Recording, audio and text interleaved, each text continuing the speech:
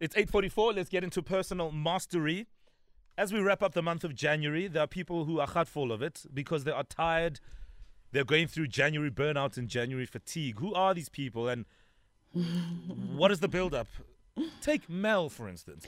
Oh, wow. Am I the example this morning? Yeah, Mel doesn't budget, least of all with her downtime. Mel doesn't budget. I'd love to say you're lying, but you're not. Why did you not take a break during festive, Mel? Honestly. In all honesty, because so my kids were away over the festive break, so I was home alone, and I just thought, well, I might as well work because why am I taking time off? And I was like, I'll take time off maybe end of Jan or Feb or something like that. Mm-hmm. Yeah, it's gone in one ear and out the other. I still don't understand. Oh, yeah. Okay. And then you're gonna be crying and saying you're burnt out. Meanwhile, you've created this yourself. True. Yeah. But some people didn't have a choice because maybe they were essential workers. Some people had to be there, etc. So let's talk to Dr. Tshepiso Matentjie, who joins us again on Personal Mastery. January burnout is a real thing. Good morning, Doc. Good morning. It's so nice to hear your voices again on a Monday morning. And good morning to the listeners. Happy New Week. Happy New Week. And also, there are people who are battling. They just didn't take time off, and now we are here. So January burnout is a real thing? Yes, it is a real thing. And for some people, they might recognize it if you are athletes, that you're beginning a race or you're beginning a set at the gym, and very early on, you get fatigued, you hit the wall. And everything around you is recognizing that, wait, it's still the beginning, it's still the early, these are the early stages. Why am I already tired? Now, you've given the example with Mel, that there are some people who actually work through January, and that might be meaning that you literally had to do physical work, you never took a break during December when everybody else was breaking, or that you actually just had a very hectic period during the festive season where you didn't really feel like you rested because you were busy hosting, you were busy doing multiple things that were taking a toll on you, whether physically, emotionally, or mentally, or simply that your brain just has not shut down.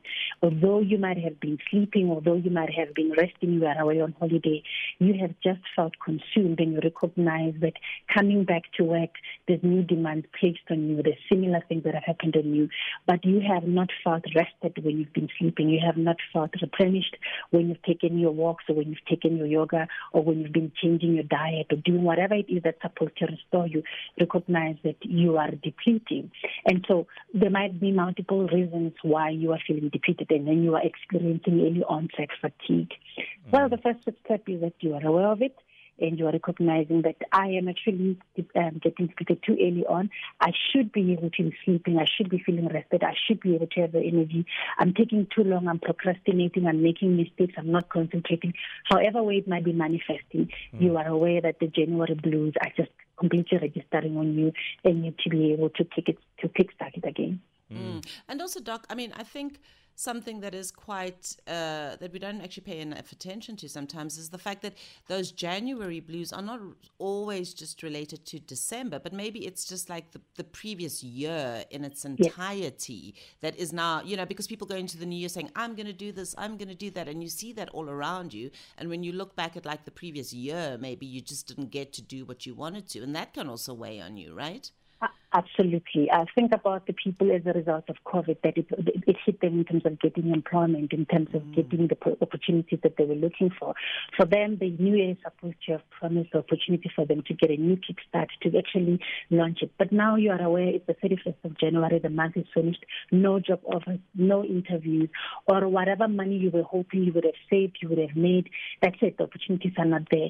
So when you look at 2022, it's already looking dim, because if you look at 2021 and 2020, things went downhill for you. So where are you supposed to cultivate the hope and the renewed energy and strength to try and make it through for 2022 when it doesn't look so good anymore? So there might be multiple reasons why you are feeling like this is going to be another bad year, why you are feeling unsure about yourself, and you're feeling that I don't have the energy. Please, Lord, can you rescue me? I cannot do this once again. I need something somewhere to change.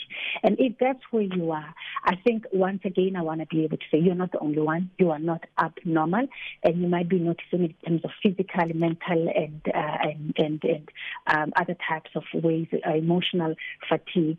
When you recognize that, it's actually an opportunity for you to then look at what is triggering it, where is it coming from, what has caused it, how is it manifesting in me, and what can I do about it. So I hope we spend most of the time today speaking about what you do about it. Now, the first one is take a break. Yes, it is January. Everybody seems to be having renewed stress. Some people are lying, by the way. They fake it very, very well on social media. And most of us are just, braving through, just trying to push through, right? But take a break. And then this time, I mean, take frequent restorative breaks. It might mean for as simple as a 20-minute nap during lunchtime, or you choosing to take what is called walking meditations, where you're going to walk around your garden in between meetings, or in between from the morning to the afternoon, or just before you go to bed. You do things that allow you to restore you, but it is a break that actually tries to kickstart and get you to calm down, to lower your heart rate, to lower your breathing, to just find a sense of peace and calm within yourself. Sure. The key is take frequent restorative breaks. The impulse to try and push through and keep busy and keep distracted is actually just counterproductive. Just allow your body to center itself and find the quiet within the storm, but find it within you. Well, it's all about January burnout, Doc, and it's no wonder we're getting so many voice notes coming in. We'll play those in just a moment. We'll listen in on how people are feeling. Thanks for all those voice notes, Doc. I mean, what are you hearing from everyone that's coming through this morning? I am hearing the tendency to put self-care and become much more task-oriented and task-focused and driven in terms of achieving your goals as a priority. Self-care is the last thing that I'm hearing.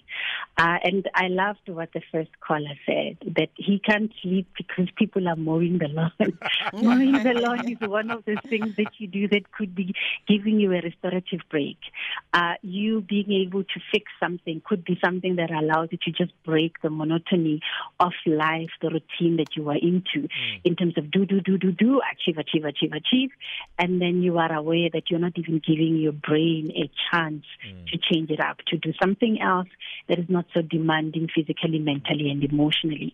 So perhaps listen to what your neighbors are doing and see what it's like to just mow the lawn. It is really mindless fun that allows you to decompress, it allows you to get out of your headspace and do something that when you finish, you feel a sense of accomplishment that didn't require you to get some kind of a degree or higher order thinking skills. So I do want to encourage people that there is a reason why we keep talking about self-care. When you deplete your resources to the level where you are, my question would be, if you were your own boss and your boss treated you the way that you are treating yourself, what would you think about your boss? Most of us would use words like you're a slave driver. You don't care about us. You don't care about our mental health. You don't care about how exhausted we are feeling. Yet you're expecting for us to be productive. Guess what? You are your own boss, and you are abusing you. For you to drive to the point where you're that depleted and not recognizing that you need to take breaks, it is really not a sign of good health. All right? So that's the first thing that I'm hearing. But I'm also recognizing that for some people, there isn't a chance for them to just stop and take a break. They are aware that I've got things that I need to get done. If I don't do them, I'm not going to be able to achieve the things that I need to. There's nobody who's going to step up for me and cover me. So consider changing it up. Now, there's a few things that you can think about. Think about what, how, when, where, and why.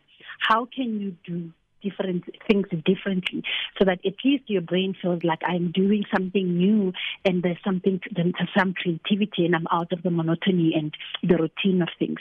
So try to change things up. Come up with new ways. Read up. If I speak to people, they might actually inspire you to do different things. Also, look at your methodology, how you do things.